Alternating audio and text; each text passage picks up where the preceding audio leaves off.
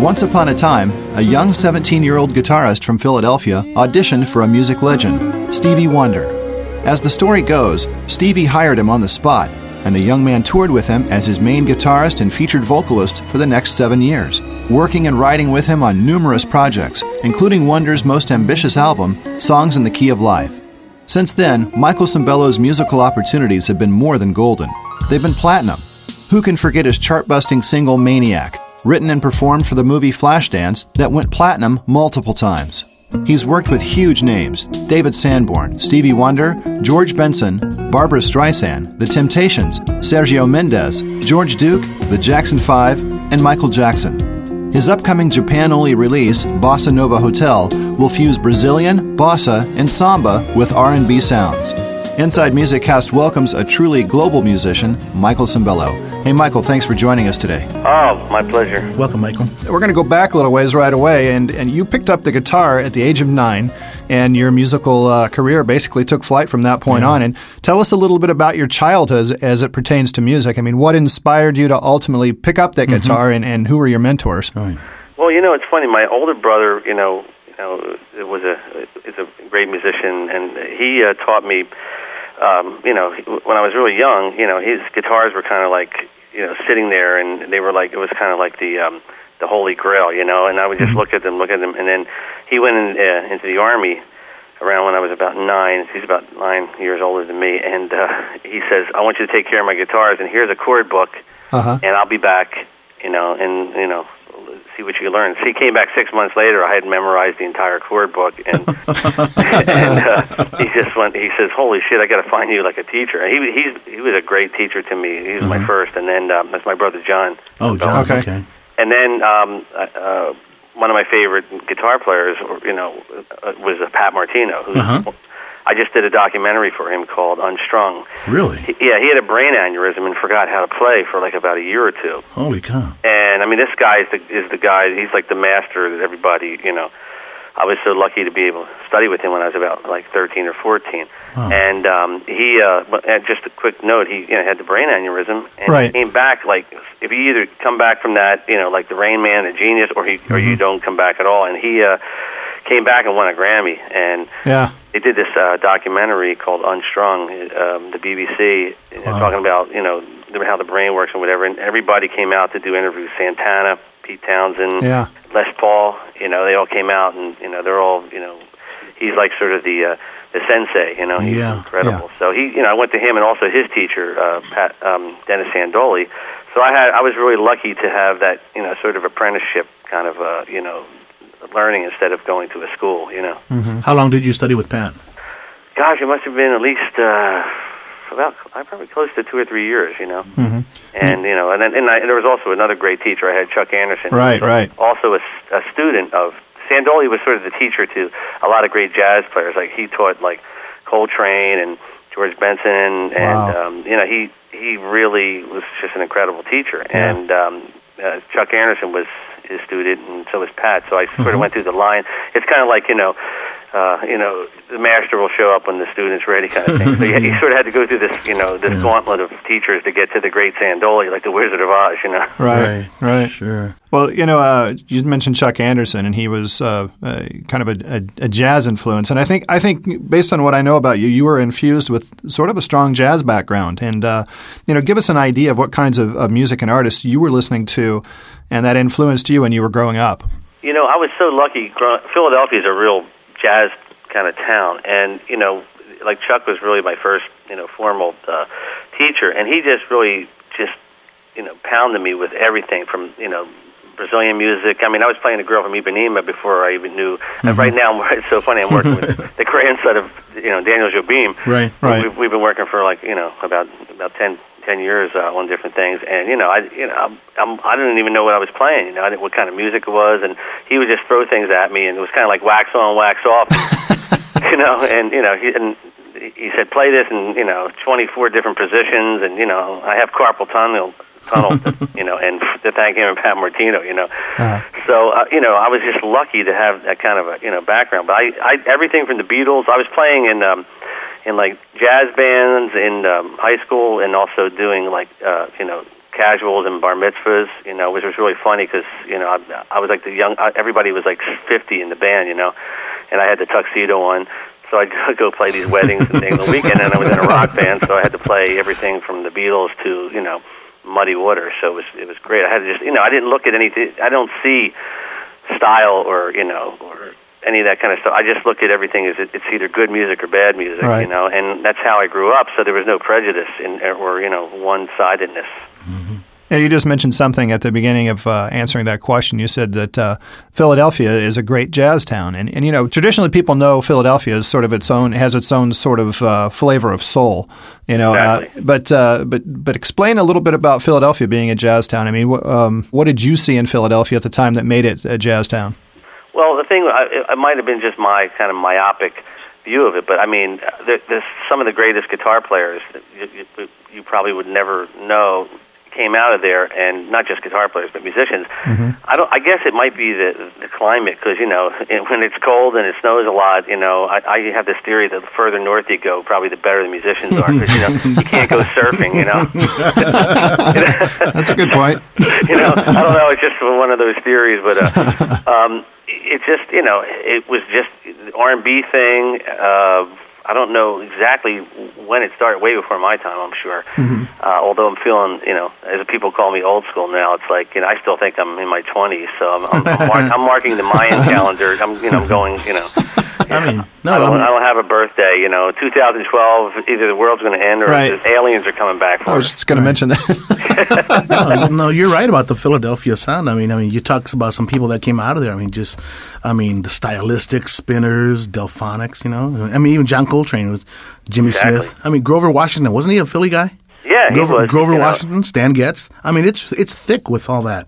It is. Even Hall & Oates, I think those guys were out of there, and you're right. Definitely. Yeah, what's weird is it's kind of embarrassing because I left so young, and I was in the music world at such a young age that I have to go back and check on the history of shit. My nephew is like he's like an astute student of, he knows everything about everything musical, and mm-hmm. He says, Uncle Michael, you remember this thing? And then, when you were, because Miles Davis opened up for Stevie Wonder the first week I was playing with him. And he starts talking about these albums and stuff. I'm going, Colin, I was there, but I didn't really pay attention, because he knows the dates of things. And you remember this album, and they re-released it and they remastered it, and I go, I don't even think I had the record.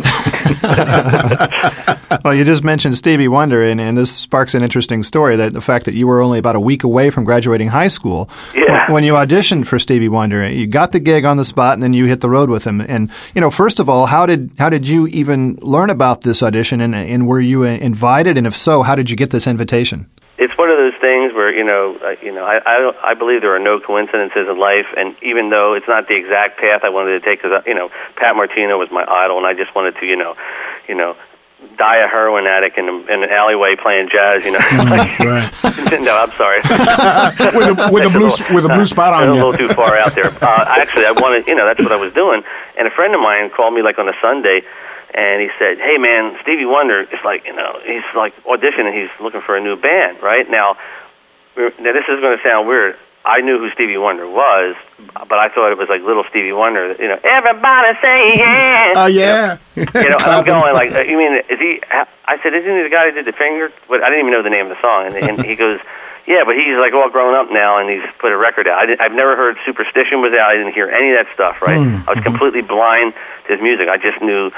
That he was little Stevie Wonder. So I'm walking in there, he goes, come on, let's go. And I didn't want to go, and he had to actually convince me, my friend. And I went there, and there was a line of hundreds of musicians signing lists, to get in. And somehow, at that point I said, I'm going home. That's just ridiculous. And he says, I'll get us in. So he did something to get us in, and there was like 6 guitar players at a time and 2 drummers, and everybody had a number. It was like a game show, and it went through a process of elimination. And here I am walking in with my big fat Epiphone Broadway jazz guitar with no handle on the thing, walking in and wearing overalls with long hair and a beard, looking like Jethro Jesus, with sandals on, Oh, there's good news in all those. He couldn't see you. That's right. Exactly. Right. This is the exact thing about which I learned later. The perception of a blind person can really perceive into the soul of somebody because they're not tainted by anything. Exactly. So anyway, here we are, and these guys all have Stevie Wonder songbooks and everything, and one guy goes, "What song are we going to play, Steve?" And Steve, with his doing his gyroscope radar head, as I call it, his head stops and he goes, "Just follow me." Yeah, okay. And he starts playing stuff like Giant Steps and Oleo and all these songs that I'm studying, right? He goes through all these and I'm going, well, who's this guy, man? I thought he was, everybody say yeah. I'm going, when are we going to, and he says, guitar player number 1, solo guitar player. And so basically, that's what I did. So I was very unaware that, there's blindisms, like Ray Charles rocks forward, Stevie kind of goes to the side and with his head wobble thing. And what happens is, occasionally, when he had, back then he was, if he was having a good time, he had a couple glasses of wine, I think, that day, and he was he gets really into it, he just really, when he likes something, it's it makes you so excited because he just starts to smile and grin, and he kind of got lost, I started to play a solo thing, and he just got really wild, and he fell off the stool, right? So I stopped playing, right? And the manager said, "No, keep playing." I said, "Was he all right?" Because, he goes, "Yeah, that means he likes you. He must have did something." That's great. So anyway, to make a long story short, I'll go. It's it's the 70s, and we're still coming out of the 60s, and back then it was one white guy for black band. Exactly. If you go to the Apollo and you got more than one white guy, even one white guy, you got to get behind the cage. They start throwing stuff and yelling, which actually happened to me. And I'll tell you that story later. But they bring me over and they go, they're arguing in the corner. The publicist later told me about what happened, and he says, "Mike," he goes, "we're trying to convince Stevie you can't hire another white guy. You already got a white trumpet player." And he goes, he was just adamant. So I walk over, and I said, "This is one of those things where you say the right thing, right? And you don't have any idea." He goes, "So, man, I really like the way you play, and he goes, what sign are you?" Now I was into metaphysics, but not into astrology. I was still young. Later on, I got into I studied Kriya Yoga and all that stuff, and I go, "I'm Italian." He goes, "No, man, what's that?" And he looks over to the guy, he kind of grins. He goes, "See, he ain't white, he's Italian." That's great. That's awesome. He ain't white, he's Italian. That's kind of that would happen, And it's my friend Richie DiLorenzo, a great bass player. The weird thing is he wanted the gig, and I got the gig, and he didn't. So I really have to apologize to him on the air. That's good. That's so funny. My God. So, do you remember what you performed? I mean, were you just jamming along with him? Just follow me, or what was it? Because he had written, the Inner Visions talking book, and he had Superstition out, and he's when he was really getting into the more complex chord progressions and stuff, and so he was going through stuff, that I knew. The guy's like a walking, living library of everything. I mean, he just absorbs. I've worked with other blind musicians that have that, same ability to, just to pull from the universe, and that's what really inspired me to learn how to connect to that Akashic record living library. And he just played all kinds of stuff. Mm-hmm. Yeah, it's amazing. That's interesting. I was so lucky to have that opportunity. Well, from your perspective, what was it that you think impressed Stevie about your audition? What was it that made him want Michael Sembello in his band? Well, that's the interesting thing that this fast forwards me to when I quit. There's a thing, I'll send it to you. I don't know if you get the Bridge video. They took it off of YouTube. He hosted this thing called the Bridge, which is me and Daniel Jobim, singing in different languages, raising money for kids, and putting people together from other countries. And shooting ahead when I quit, I said, man, what? it was very emotional because it's a big family. We were both like crying, and he goes, "Why are you quitting?" I goes, "Man, I got to go, get out there and start doing, what, my thing. And man, it's just, I'm always here for you, And I said, let me ask you a question. Why did you hire me? I didn't know any of your songs, because he didn't. There's no charts, right? I go up 2 days. Oh, I forgot to tell you. I'm talking, I got these gigs coming up, right? Making like $100 for a wedding, I go, they go, when can you come to New York? I go, well, I got this gig this weekend. Can I come after the weekend? And they all start laughing, right? I said, can I, let me call you. And I go home and I tell them, I said, who's this guy Stevie Wonder? Does it pay pretty good? He goes, what are you, crazy? You better take that gig. So I was going to do the wedding first and then go up, I was like Steve Martin in The Jerk, I just didn't know where the hell I was at. Right? Anyway, so he goes, I said, what did you, he goes, man, you have the thing, the thing. I said, well, what's that? He goes, well, it's soul. It transcends, race, color, creed, boundaries, and that, he says, you have this thing, and because I was a real pain in the ass in the beginning, because, I wanted to be in, playing with Miles Davis, all these guys, and they're opening up, so I'm thinking, I'm kind of depressed for the first couple months, and, I don't know who I'm with. I haven't seen what, he was capable of or whatever. So I was really, truly coming in the raw. And, he handed me, these cassettes, of all his stuff, and I said, well, what songs are you going to do? He goes, just learn them all. I don't know what I'm going to do, because every night was like spontaneous, Right. So, he just said to me, he says, man, you have this thing, and then I realized that, everybody he hired back then, like Dave Sanborn was in the group, Buzzy Feeden, another great guitar, Ray Parker Jr., Ollie Brown, Denise Williams. He just had this way to just hone in, on people's, energy. Yeah. Hey, Michael, I remember the first time that I ran across your name on liner notes, and it happened to be on Songs in the Key of Life, which was, gee whiz, one of the most significant albums in music, Yeah. And you played guitar on that album, and which opens a interesting discussion, because actually, before that album, as the story goes, Stevie was actually ready to quit the business, Yeah. And he took a hiatus because, he was going to leave the music business, as the story goes, but he came back and he started working on this album, and which was, of course, Songs in the Key of Life, and it was recorded in L.A. and in New York. As a player on this album, tell us a little bit about this recording. Because it was landmark, and he took an awful lot of time to prepare for this. You know what I mean?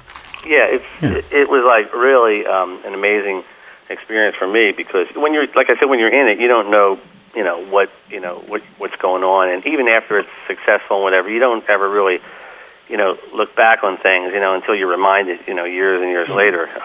It was just, he was at the peak of his creativity, and the group, people that were together were really supportive, which he doesn't, I don't think really has now, because, he has to, hire people at the last minute sometimes, but we had like this great family energy all together, and he was just really channeling something at that time, and it was an incredible opportunity for me. I also wrote a couple songs on the record, Saturn, and this song called Contusion, which is about his accident that he had, and his attempt to, do a kind of a Return to Forever Chick Corea thing. We were all really influenced at that time by all the fusion stuff. So, it was just amazing. I mean, he would just get up, and just write. There's so many songs in the can. When he passes on, how they keep releasing stuff from Hendrix or whatever, it's going to be 100 years before they go through all his stuff. He's done everything from classical stuff. I played on bebop stuff with Ray Brown and trio stuff. It's just incredible what he's got. And he was fighting the big Dragon record company, because people don't realize this, but these record companies, which now Rome is falling because they, everybody hired their cousin, they had the same hair as the artist, like Frank Zappa says, they look good, they didn't have any, kind of, real people with ears, and, they just put them through, hell, just that we didn't like this and didn't like that, so he's been getting depressed for years, like, people don't realize that there's other people. It's like, back in the court of Mozart. The king was and the queen, they were the record company, you were the court citizen, so you were the artist. So, he really went through a hard time, and really didn't want to, do it, but then he just got this flash and just, then finally somebody believed in him, and said, okay, this is really a stretch, but we're going to go for it. So, Right. It was one of those things. I think you can't stop an idea that its time has come, You're right. Well, he definitely, if anyone hasn't heard "Songs of the Key of Life" in its entirety, because I think it's really a body of work that you have to listen to. You know what I mean? Definitely. Although there were songs like "Sir Duke" and "Isn't She Lovely" that were big hits on this 2-record album, you have to look at it in its entirety because he says some really stiff stuff about the system. You know what I mean? Yes. And how it was, he was always having to strive to be counter current just to survive. And so it was a big statement, and he made it loud and clear. I mean, I just listened to the whole thing a couple weeks ago, and I'm like, man, this is a powerful piece of music. You said it perfectly, countercurrent. Yeah. Because he has so much music inside of him. But the funny thing is, we did it. I'll have to send it to you guys. 25 years after the BBC did, they did like the Beatles, they did Led Zeppelin, and they get together with the remaining musicians, and Right. they have them perform some of the record like live in the studio. And he, Steve never really fills you in on what's going on. He goes, "Hey, come down to the studio. They're going to film some stuff." Yeah. So we just show up. He says, "Bring your guitars. We're just going to." We figure we're just going to pose. Get there, and he goes, "Okay, we're going to do Sir Duke." This and that. I said, what are they doing? Well, it's just for the BBC. It's called 25 Years After. And we're all looking at each other. Oh, shit. So we're all running into the bathroom to practice our parts, trying to remember them. But it just shows you how muscle memory takes over. And we ran the stuff down once, and I'm looking at Ben Bridges, the other guitar player. I said, "Did you play the part, or did I play this?" And next thing you know, he counts it off, and it just comes off flawlessly. It's one of those things that really. When you're in it, it's just like another force takes you over. His force is just incredible, Yeah. You played on that album with a past guest of ours, Greg Phillinganes. Oh, gosh, Greg, yeah. And, he was probably a young guy just breaking in or whatever because, that was his connection too, Stevie starting up, and so can you tell us a little bit about working with Greg back then? Working with Greg? Oh, yeah. I'll tell you. Greg's another, amazing musician. I mean, he, in fact, he just... I just wrote with my brother Dan and Michael Lington on the new Michael Lington record. We wrote 3 songs, and Greg produced them because I don't produce anymore. I just lock myself away in my beach place here and just write because I'm not into sitting there anymore and Right. doing that. And Greg is just incredible, and the way he I know in his hands the interpretation is perfect. And so he did the last time I saw him was about 6 months, a year ago, and he's just he freaked Steve out to the point. I mean, we both joined. We were about 18, 17, 18. Yeah. And it was so funny because he walks in, and I think a Herbie Hancock record had just come out about a week before, and Greg, of course, has a photographic memory, just memorized a lot of the record. And Herbie came in. I think we might have been working on Songs in the Key of Life, and here comes Herbie walking in, and Greg, we both were like these little peanut head little guys, and all of a sudden, he starts playing this stuff, and Herbie goes, "How do you know that?" And Herbie probably didn't even know his record was out. He goes, "Oh, I listened to your record," and he just floored, him and Steve, and it was so funny when it came down to, doing the record, that's Greg playing on Contusion, and I mean, he's just unbelievable. He's just an incredible. I mean, he worked with Michael Jackson. And, oh yeah. Incredible. That famous "Shake Your Body Down to the Ground," that's him playing the piano. There's just the feel that he has. It's just, amazing. Yeah. Well, after I guess you left Stevie's band, that's when you launched into your solo career, and you released your first album back, and I think it was in '83. It was called Bossa Nova Hotel. Bossa Nova Hotel album, yeah. Which, of course, that included the Grammy-winning hit Maniac, and you've probably been asked this a million times, but if anyone thinks back to that track, they recall how big that hit was in the Flashdance soundtrack. I think it's gone, platinum 6 times? I think it's somewhere around, it might be at 8 or 10 now. Oh, my gosh. I mean, it might even be more than that. I got the last platinum record I got, I think, was around 8 or 10. They said it's one of those things like White Christmas. There's 3 songs or something that, White Christmas, Rock Around the Clock, and something else that keeps never stops selling. Well, the 3 soundtracks that just keep selling are I think probably Saturday Night Fever and Flashdance, and then one other one in the top three. So it's just one of those. It's the gift that keeps on giving, as I said. You know. Yeah, no kidding. Well, and I think if I read this correctly, the song "Maniac" is one of the. I think it's the third all-time best-selling soundtrack singles. Yeah, exactly. It's the third. You said it better than me. It's the third best all-time soundtrack selling single. Exactly. That's incredible. That's incredible. Well, you didn't actually write Maniac for the movie Flashdance, is that right? I mean, with that said, I think I've read that it was actually disqualified from the Academy Award nomination. Yes, it was disqualified because I should have never said that. Damn. No, I was nominated, and I sat there watching. Back then, they didn't allow the artist to perform. Yeah. So I had to sit there watching. I think it was some Barry Boswick or some, I don't know who, a dancer that came out, they, with the Soligal dancers, like jumping through the air like, Baryshnikov, trying to sing 152 beats per minute, and just fall all over the place as the people in the audience that knew me turned around and started laughing at me, saying, look what's happening to your song, So it was disqualified because it really, Phil Ramone is responsible for getting that in the movie because it was one of those things where it was at the end of the tape, and it was something I was working on with Danny McCuskey, who I co-wrote the song with, and it just was there. We were just messing around one day in the jacuzzi, and Danny said, we were saying, well, we write something really crazy, and then he had this idea. He says, he had a tape of a movie called Maniac or something. He said, just write something, and I think the original lyrics were, he's a maniac, that's for sure. He'll kill your cat and nail it to the door. So I said, Dan, I don't think that's really going to work. Not for a dance movie. We were having fun with it, and then we sent all these songs for the movie. Phil was producing it with Georgie Moroder, and he goes, I said, what about the songs? He goes, oh man, there's this one song at the end. It's cut off. It's just maniac. I go, oh, that's it. We're just goofing around. He goes, I want that. He knew exactly what scene with her jumping up and down with her butt and everything. Yeah. And he just said, this is perfect. He says, make it about a girl with passion, to dance and get rid of the nailing the cat to the door stuff.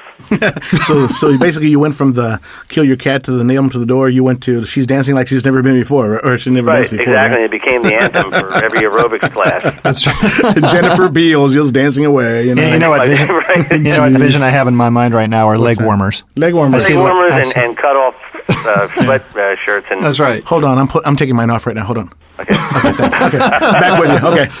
It was cold in here, okay? I got the best. I think I got 5 years in a row, most calories burned by a song. I got all these kind of awards, they're really amazing. There's a category for everything. All right, I do have a question on that. Which synth did you use for the bass line? What were you using? That was a Mini Moog.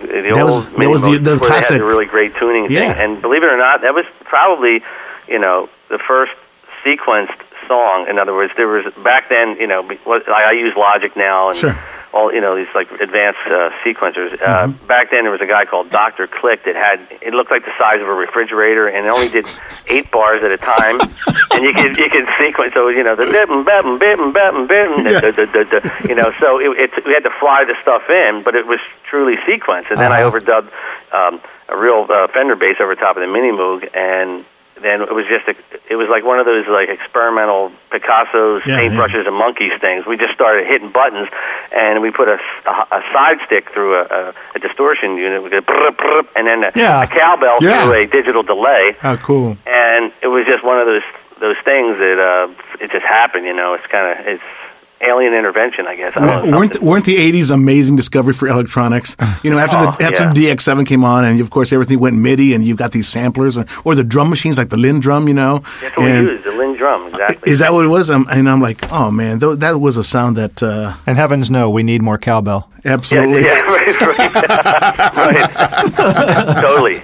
She was in '83 when Flashdance came out, and that was a huge year for you. You had so much. I also had a song. That was a year that I think the Grammys were in 84, and that was the year Michael had 13 nominations, and then I had the second most, which was 6, and then Lionel Richie, and I had one of the nominations was for David Sanborn, which is kind of weird. I was in a jazz category and a pop category at the same time, so it was a great year. Was that for?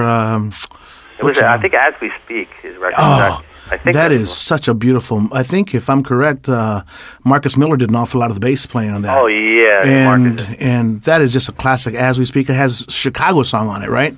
Yeah. And that is such a wonderful, one of my favorites. You've done a lot of work with David, right? Yeah, we worked on several albums, and it's just he's another Stevie Wonder alumni. It's just you just know it's him when he plays. It's just incredible. Right. Yeah. Eddie and I have. This is going back to one more Flashdance question, and Sure. and this is a personal question between Eddie and I. We want to know if you ever got to meet Jennifer Beals. You know what? That's so funny. It's like it's amazing. No, See, I didn't think so. That, I didn't think so. Party all the time. Goes to the set, and everybody's having affairs with everybody. I never met her. I didn't meet anybody. I met the guy, I think George, Norier or something. The guy that played our boyfriend at the Grammys. Yeah. Afterwards, it was like that year it was like was nominated. Saturday Night Fever was nominated too. I met Frank Stallone back then, and we were just all hanging out, and then. He says, "Hi, I'm the guy from the movie," And I always saw the movie like once, and we read the script, and it was one of those things. I go, "This is never going to work." A female welder from Pennsylvania wants to become a dancer. When you read the script, you're going. And in fact, I heard that like 2 or 3 investors pulled out before the movie came out because it came out and bombed, and then the soundtrack was what brought it back up. So we were all like, putting our, had put our foot in our mouth with it, and we didn't even, at the time of the Grammys, I didn't really go back to look at the film. I just saw it once, so I didn't know who the actors were. So he came up and said, "Hey, I love your song. I'm the guy." And so it was really kind of embarrassing. It's like showing up for your whole life like late. And meanwhile, all the investors are really ticked off because they missed out. Exactly. Yeah, they were all ticked off because they pulled their money out. Exactly. Another great project that it was one of my favorites is when you worked with George Benson on his 2020 album.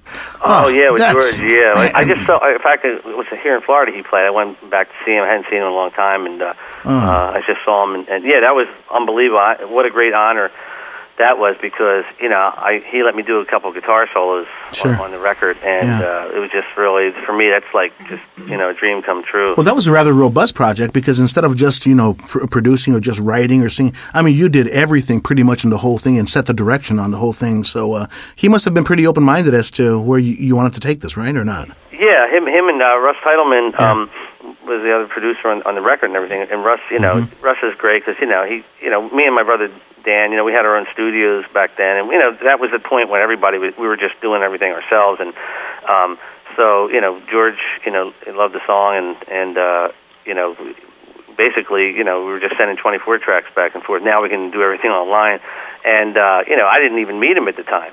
I met him I met him at the session, but I hadn't always wanted to meet him, and it was just an incredible experience, just really an incredible experience. Sure.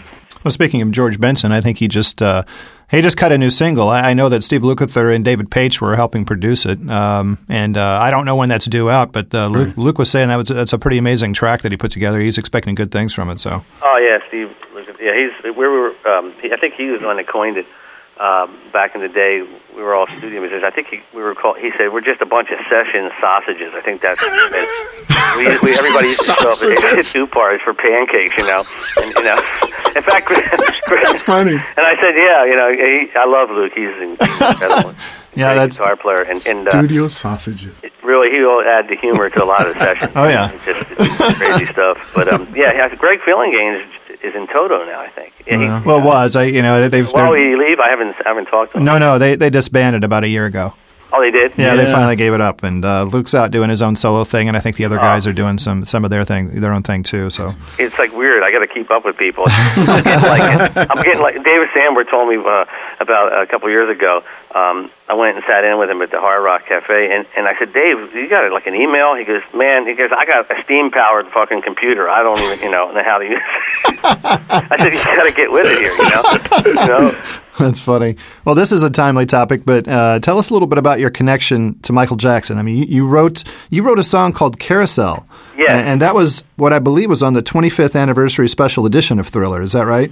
Yes, it was on that, and also I'm finding out, once again, kind of like a late bloomer on this thing, because it was out 25 years ago in Europe it was called Circus Girl. Apparently the second engineer to Bruce Swedien must have, thank God, bootlegged it and put it out. And it became the missing song from Thriller. It was, I don't know if you went up listened to the interview with Quincy. It was like the song that bumped it was Human Nature, because they wanted, the original album was like to be more of off the wall R&B pop, more of an R&B leaning towards R&B pop, and then they came up with the Thriller thing, which was total pop, rock. So it just didn't, really fit.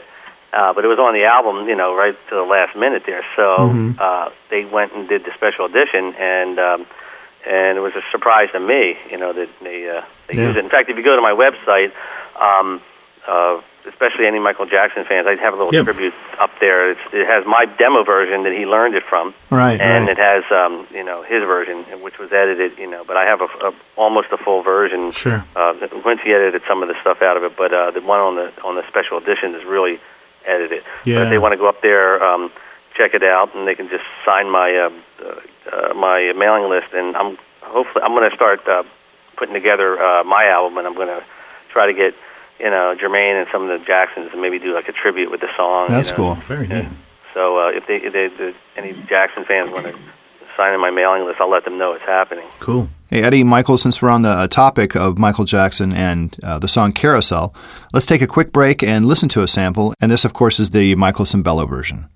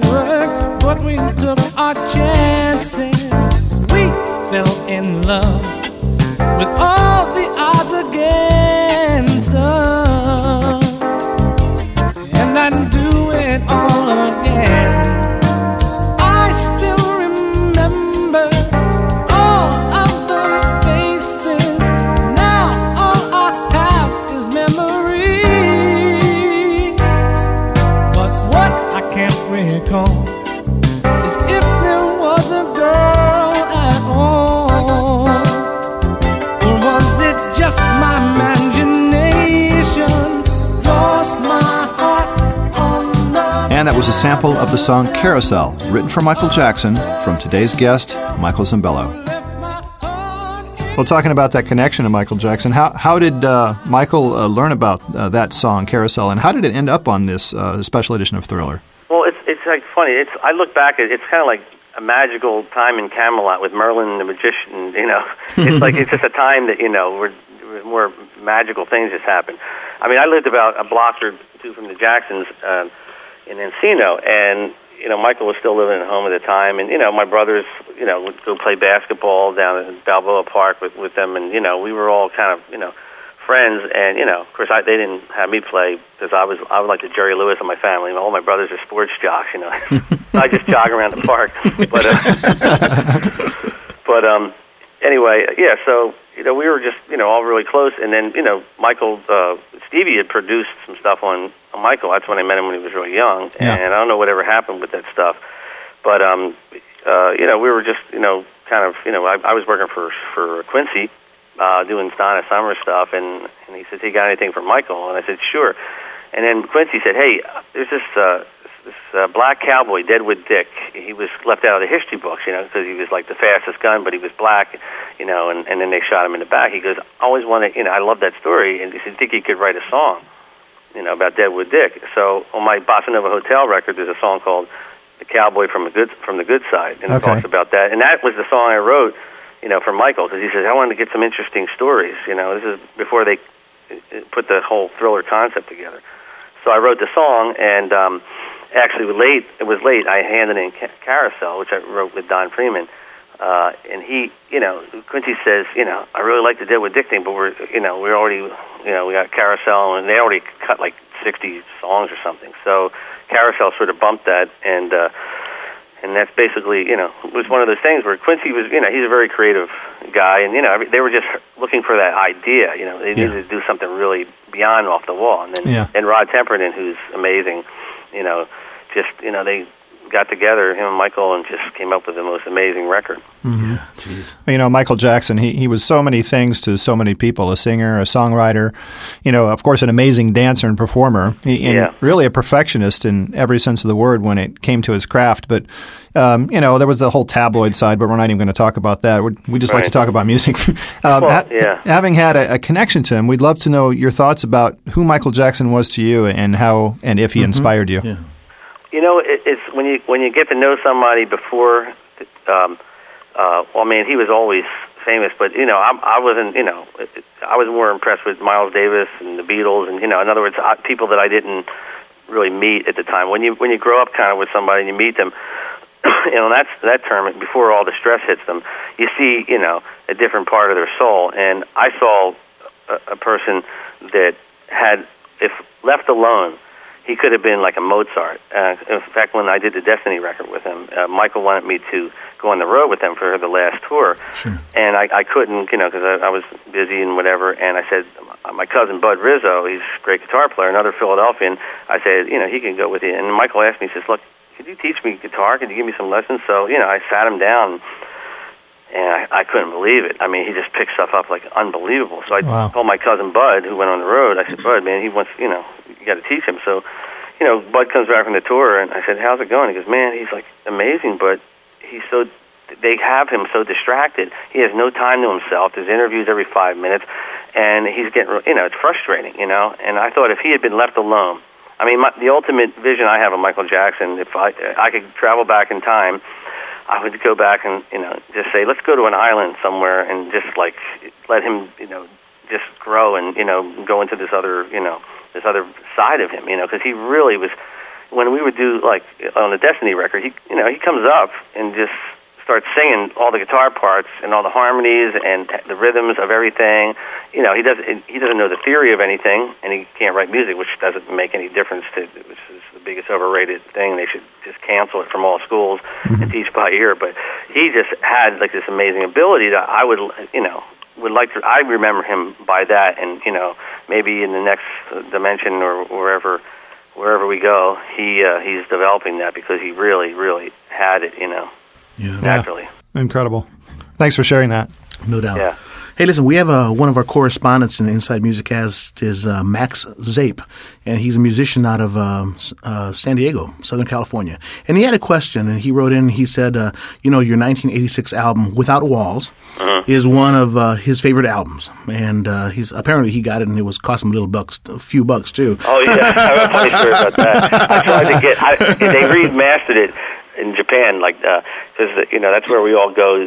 All the old elephants go to make money. After the flavor of the week, America gets you. And I went online a while back at eBay, and the guy wanted $200 for the.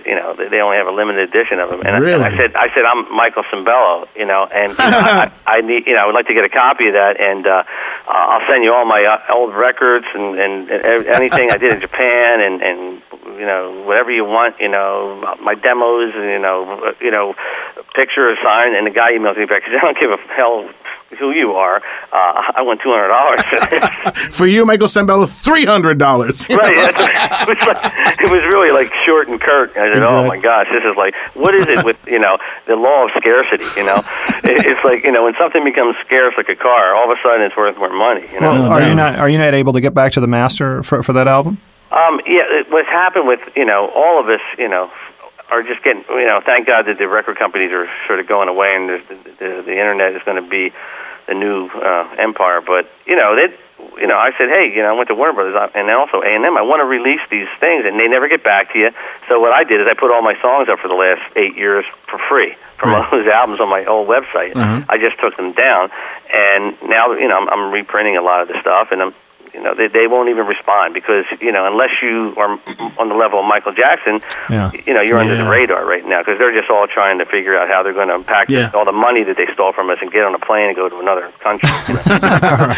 Well, anyway, Max's question was regarding the track "Wonder Where You Are." He was wondering if that was written with Tata Vega in mind because her vocals, pretty much are amazing. That's amazing. That's a great question. That's why I love musicians. Tata is one of those. Stevie Wonder had her, for a while in the band, and he called her the female Stevie Wonder because she can morph into anything. No, and I had written this song, "Wonder Where You Are," and once again, as a songwriter and also a vocalist, I was always challenging myself, and sometimes you get yourself into a quandary and paint yourself in a corner. And even though I have a really, a big range. There was just this thing where, I said, I can't make it any lower or any high if it's too high. So I said, there's only one person to hit these notes at this point, because I was screaming and I was hoarse. I said, it's got to be Tata. And she just, it goes into it so fluidly. It's just one of those magical moments. When she just hits those notes, it's like, wow. What a range. The woman she can blow it, man. Oh my God, she's incredible. Yeah. And Max also had one more question about the song Funkabilly Swing. Oh, Funkabilly Swing. He wanted to know what was the impetus behind that tune. And he asks, was it for a movie? And he said he felt the retro 40s big band vibe about it, but not to mention Bobby Caldwell's vocals that predate the Brian Setzer's big band by a few years. And was Stevie Wonder's cameo planned? Yeah, really. Actually, I've been, to get Steve, to do anything, to leave the studio and away from the piano, it's a you can get to the Pope easier, and I said, Steve, you're gonna, you have to you were supposed to be on my first record. I want you to, can you do this? Just come play harmonica or whatever, and whatever. Just jump, let's have a fun time. So I finally got him to come, and he goes, well, what's the song about? I said, well, it's called Funkabilly Swing, and it's basically the end of the world. The bombs, it's kind of like the, retro kind of thing. You're back in your bomb shelter, and this guy, all he cares about, he's trying to get this, girl to make love to him because it's the end of the world, right? And so, he says, come on, it's all going to be over with. Let's go to the bomb shelter, 1, 2, 3, 4, 5, 6, 7. Mama don't like that Funkabilly Swing, the bombs are coming, it's like a high school kind of, What do you have to lose thing, What do you have to lose, So, and then Steve, I said, he goes, what do you want to do? I said, try to sound like Stevie Elvis. I said, and so he goes crazy when he's goofing around. So he just started going into stuff, and it was one of those, another magic moment, and it's incredible. Vinnie Colaiuta's playing drums on it, and it was just, it's just those things that just come together, and you're kind of flying by the seat of your pants. Exactly, In 92, you recorded Caravan of Dreams.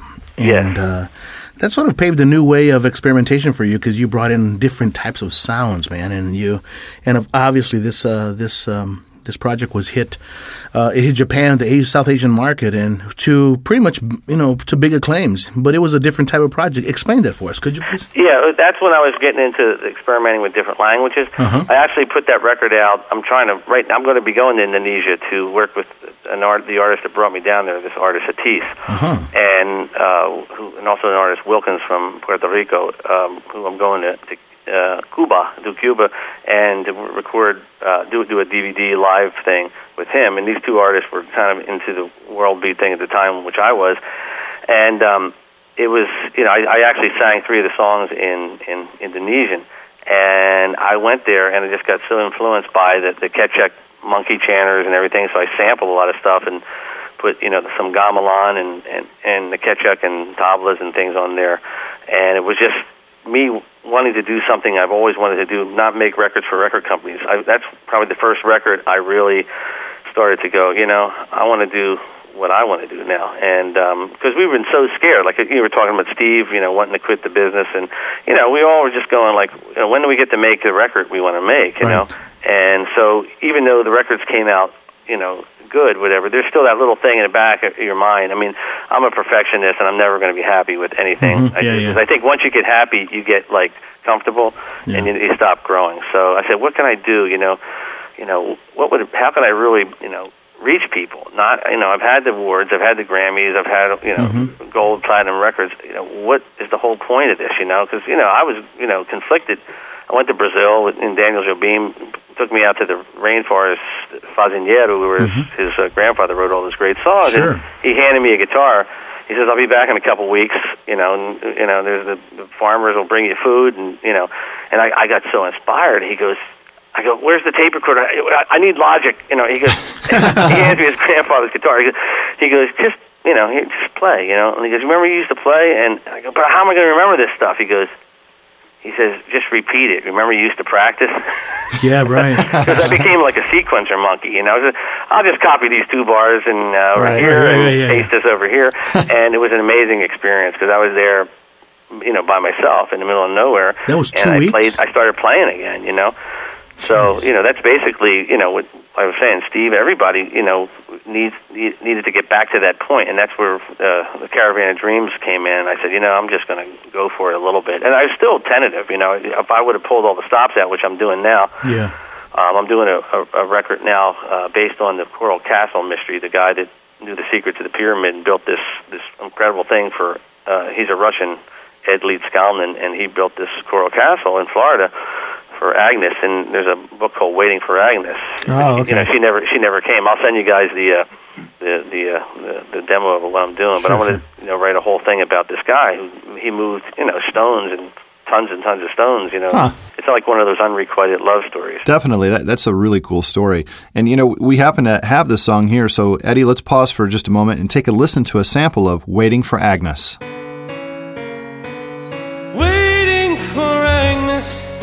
All of these years, hoping that someday she will appear.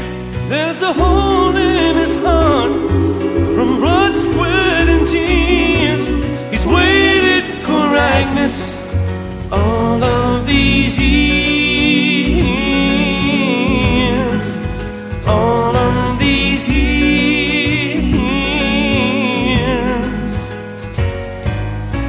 The secrets of astrology, the pyramids and their technology, defying all the laws of gravity, but she never came.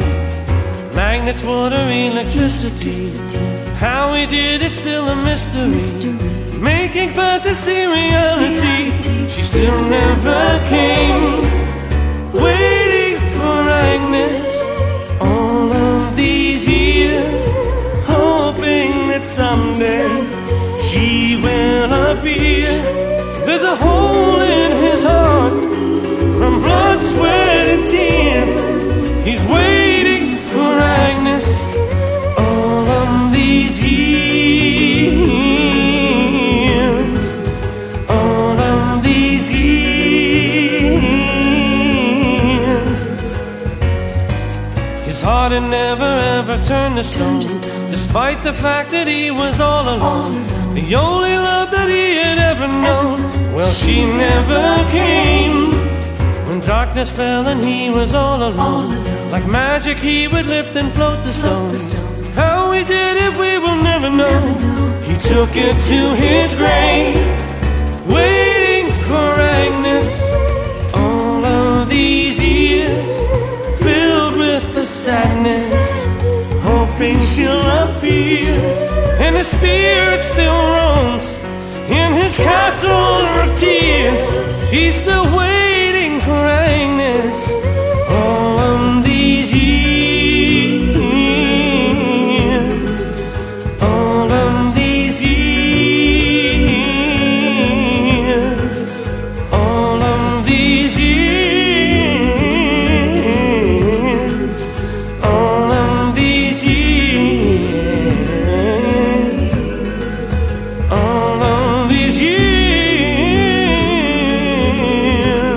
And that was a sample of Waiting for Agnes from our guest today, Michael Sembello.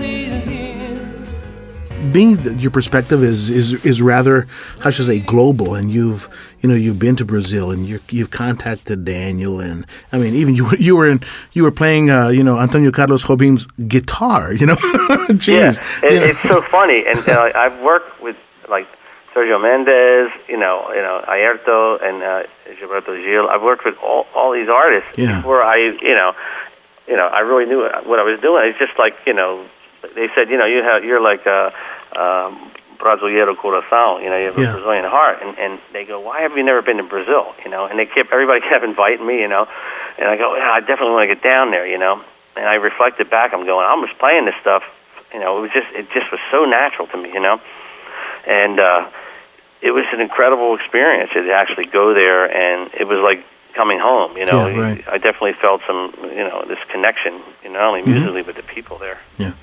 When I was checking out some of the musicians on your past projects, there are a couple of names that always seem to appear, and one, as you mentioned earlier, was Vinny Colaiuta on drums. Another guy I see quite often is Steve Porcaro in synth programming, and you've obviously worked with the best of the best in the business, but these two guys have sort of been mainstays on some of your projects. Tell me a little bit about your musical relationship with these guys. Well, Vinny is like, we're from. It's like this Pennsylvania connection, and he's probably one of the greatest drummers of all time. I mean, it's just, and we were just coming up, we met, doing sessions and things, and it's just, you have sort of this, it's like a group soul of people that you connect to, and you recognize that, and there's just something that happens when you play with them. It's like with Steve, it was just this thing that connects.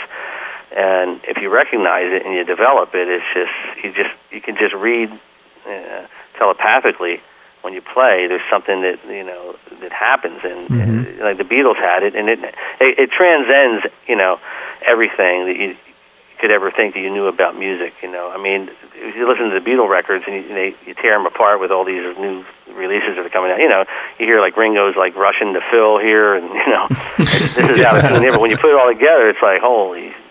This is amazing. You just go, wow. Those guys are incredible. And Steve, a great musician too, and it's just incredible to work with these people. And you didn't know at the time when you're in it. You just don't know. You just feel this great feeling, And then later on, it's like I learned that everybody was famous, like 10, 20 years afterwards. Oh yeah, and then people go, Vinny Colaiuta? I go, yeah, and it's like, it's great to see, it's kind of like I woke up out of a coma or something, Yeah. It's really funny, It's like, well, yeah, I know Vinny Colaiuta, yeah. Sure. They're both amazing talent, definitely. Hey, on your new Bossa Nova Hotel release that just came out recently, it was a Japanese release, but tell me it's also the title of your original that's solo kind of project. like an interesting thing. My studio was called Bossa Nova Hotel, okay. And it was Sergio's bass player, I think Sebastian Neto, that said, I was trying to come up with a name for my studio, and I went to Sergio's one day for rehearsal, and I was a vegetarian, didn't drink, do any drugs, and I had some cachaça the night before. Sergio sort of tricked me, and it had just lemonade, and it had caipirinha, and I had like a hangover, and I had never had one before, and I go, man, I feel really sick, and he goes, oh, you have the Bossa Nova Revenge. And I said, that's cool. I said, I'm naming my studio Bossa Nova Revenge. And then all of a sudden the word hotel popped into my head, and that kind of, stamped it in my brain. And then, I thought to myself, years later, the name just keeps popping up, and the company Music Sales hired me to Brazilianize, a bunch of their catalog, like a lot of famous songs like Feeling All Right and whatever. And I thought, wow, why don't we just call the Bossa Nova Hotel? And I called my friend Bruce Geich and Janie Kluwer up, and I said, let's do kind of they want a Sergio kind of thing, and they're going to put it in movies. And I never thought it would be a record. And then Bruce, contacted Japan, and the Japanese loved it. So it was really just something I was going to do for movies and things, and it became an entity. Yeah. Well, on this project, this new version of Bossa Nova Hotel, like you just said, you reconnected with Bruce Geisch and Janie Kluwer.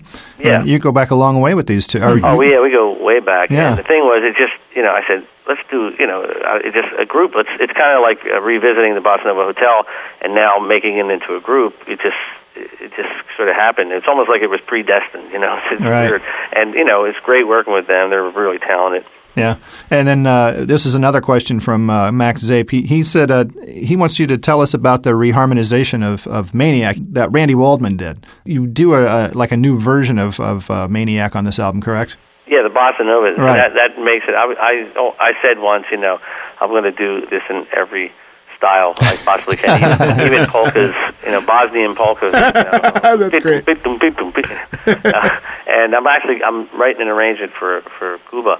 I'm going to do a kind of a serious Afro-Cuban salsero, crazy, mix all kinds of stuff together. And because there's going to be like some of the best musicians doing this live DVD concert thing.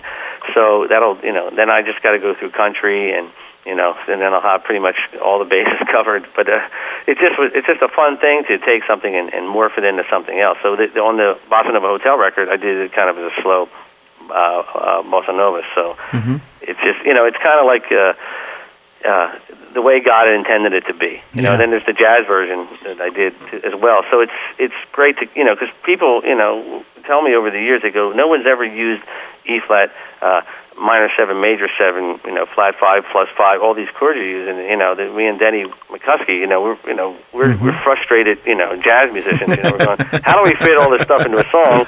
And we never thought it would be a hit. I mean, anybody that says, people tell you, how did you write that song? It's a great song. Well, the lightning bolt of inspiration hit me, and people never give away their secrets. I hate that. There's no mystery music. It's like that was a mistake.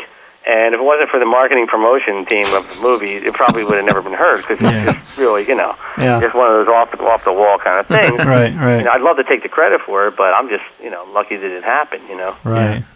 One of the you mentioned the jazz version of Maniac. I especially appreciate that version. I'm a keyboardist, and so your progressions are just really silky and thick and a deep groove, and especially when you get to the end, I believe you also include that Masquinada, Masquinada. Yeah, exactly. Masquinada. Yeah. And I'm like, that is just like so smooth. I mean, you had to go and put the cherry on top, man. I was grooving already, and you just had to slap me again. It was nice. What's amazing about stuff? It's like I'm so lucky to be around, the inspiration of a lot of great musicians like Randy Waldman, who he put this on his record, and I had the idea to do it. I had this whole thing done with all kinds of crazy chord changes, and Randy says, "Hey, man, do you mind if I put that on my record?" And I got an idea. He was doing like the Lion King or something. He was conducting, and he stayed up all night, and he took what I had written, and then he says, "I just put a few more chord changes in over here." And I said, he says, and I got 5 minutes at the end of the thing with the whole orchestra,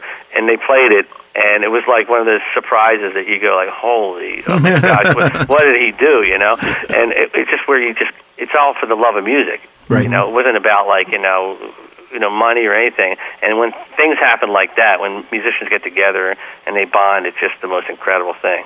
Hey, we happen to have the jazz version of Maniac queued up, so let's take another break and take a listen. Oh, yeah.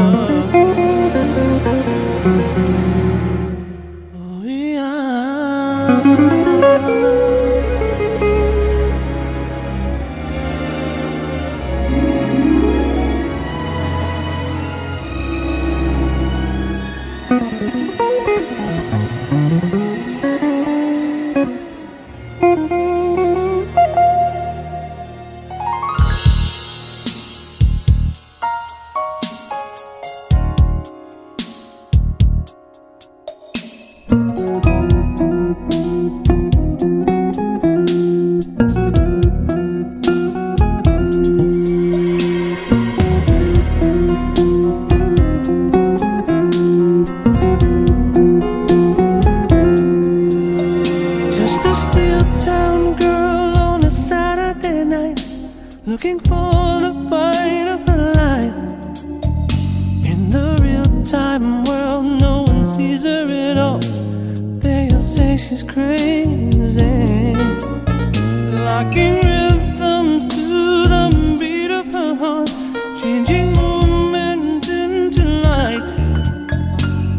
eyes danced into a danger zone when the dancer becomes the dance.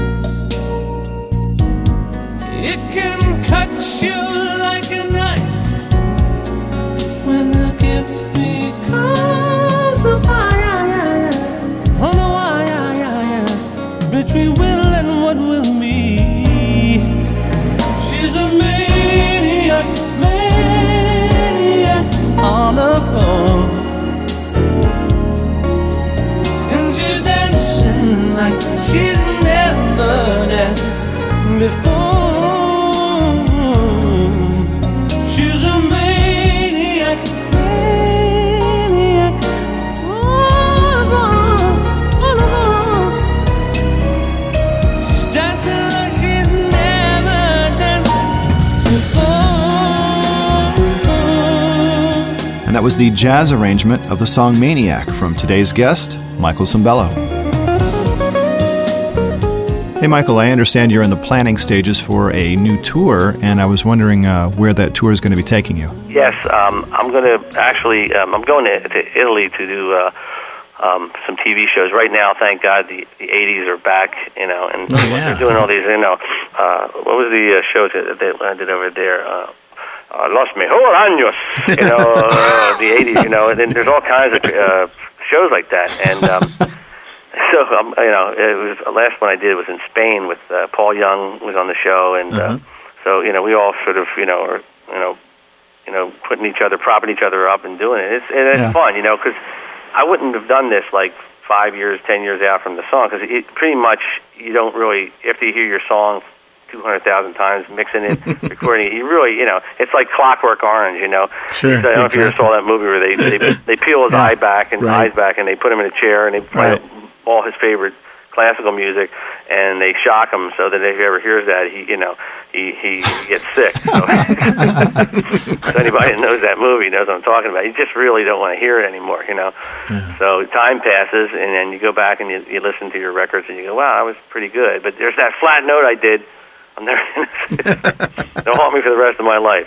I know, my goodness. Well, anything else planned for the remainder of the year that you can tell us about? Any special projects you're working on, or anything else outside of the tour? Well, I'm doing. And you mentioned education. I'm putting together for years. I'm trying to teach music to people, remove all the mysteries, mysteries that everybody has. I have this thing I've been working on for years called vocal stylistics, and what it is I've taken a lot of great R&B, gospel, pop licks, and I've done them chromatically. If you've ever been to a vocal coach, it's always la la la la la la la la. Well, I've taken like really, cool Stevie Wonder licks, whatever, ding, all that crazy stuff, and I did them chromatically. And I tested it out over the last 10 years, and I'm going out to L.A. and I'm a Seth Riggs alumni, and I'm going to try to connect to all these, vocal teachers and whatever, and say, look, this is a revolutionary way to learn, because Seth teaches, how to sing, how to develop the muscles, but nobody's telling anybody what to sing. The most difficult and soulful parts of songs are in the inflections, the melismas, and no one has, that I've seen, has a course out like that. So, I just want to, for the younger generation, leave something behind that, that will, educate them, Absolutely. To have that direct thing. And now with the teaching online and everything, it's just incredible. These kids are doing my Maniac solo on YouTube. Yeah. It's incredible that I just feel so honored to to be a part of their life. So I want to get into the education and just say, look, here's how you really do it. Exactly. Yeah, that's excellent. Well, you've definitely had just a sort of rich career too, and it's only it's only just begun. So exactly. I feel like it's really.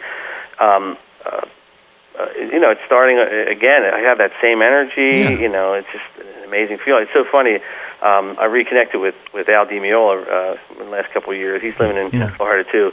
It's where all Italian guys go to retire and play bocce. And Al's out there. He does the Return to Forever thing. He does his Al Di Meola thing, and he's saying, man, it's just this resurgence of people that want. I mean, Europe has always been into great music, but he says, Mike, and Al's he's like a matrix, machine. He has this incredible memory, and of course I have early Alzheimer's. He goes, Mike, remember we were both 18, 19 years old, these young guitar players, out in L.A. and we met, and I met him the first time.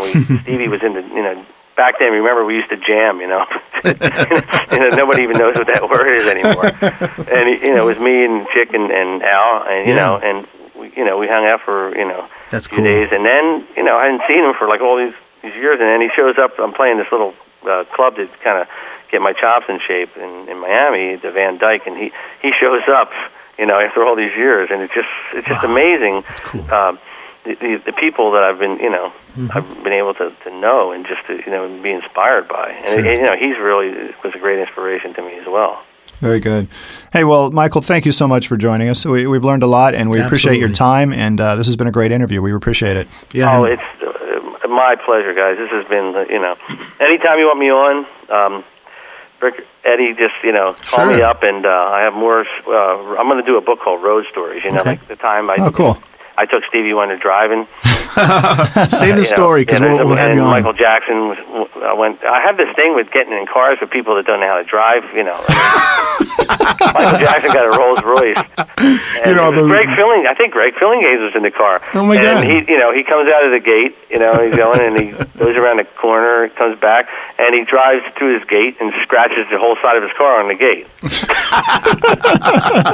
I got those kind of stories, and I'm going to do like a chicken soup for the musicians or something. That's cool. That's well, keep us posted, man, because we'd like to have you on, and we'll catch up again and get some excerpts on that. In the meantime, if you're interested, if our guests or if our listeners are interested, go ahead and go to michaelsembello.com, and you're going to see you're going to hear some good music. It's a wonderful site, nice programming. It's very presentable, and there's a big discography and profile in there, and so a lot of information there at michaelsembello.com. So that's great. Join my mailing list, and I'll keep everybody abreast, and also what's happening with the Jackson thing as well. And I put that up there for the musicians, and and also as a tribute to him. To listen to the actual demo. That's nice. What he learned it from, and then listen to the other performers. Because I think people just need to remove the mystery from everything. Yeah, you're right. Hey, thanks again, Michael. Oh, thank you guys. It was great. All right, thanks. Take care. Okay. Bye-bye. Bye-bye. Special thanks to Michael Sembello for joining us on this episode of Inside Music Cast. Be sure to join us again on Monday, August 10th, as Inside Music Cast welcomes saxophonist Brandon Fields. For more information about Inside Music Cast, check out our website at InsideMusicCast.com. You can also find us on Facebook and MySpace. We'd love to hear from you, and we always take our listeners' input and suggestions into consideration. So drop us an email anytime at input@InsideMusicCast.com. For Eddie Cabello, I'm Rick Such. Thanks for listening to Inside Music Cast.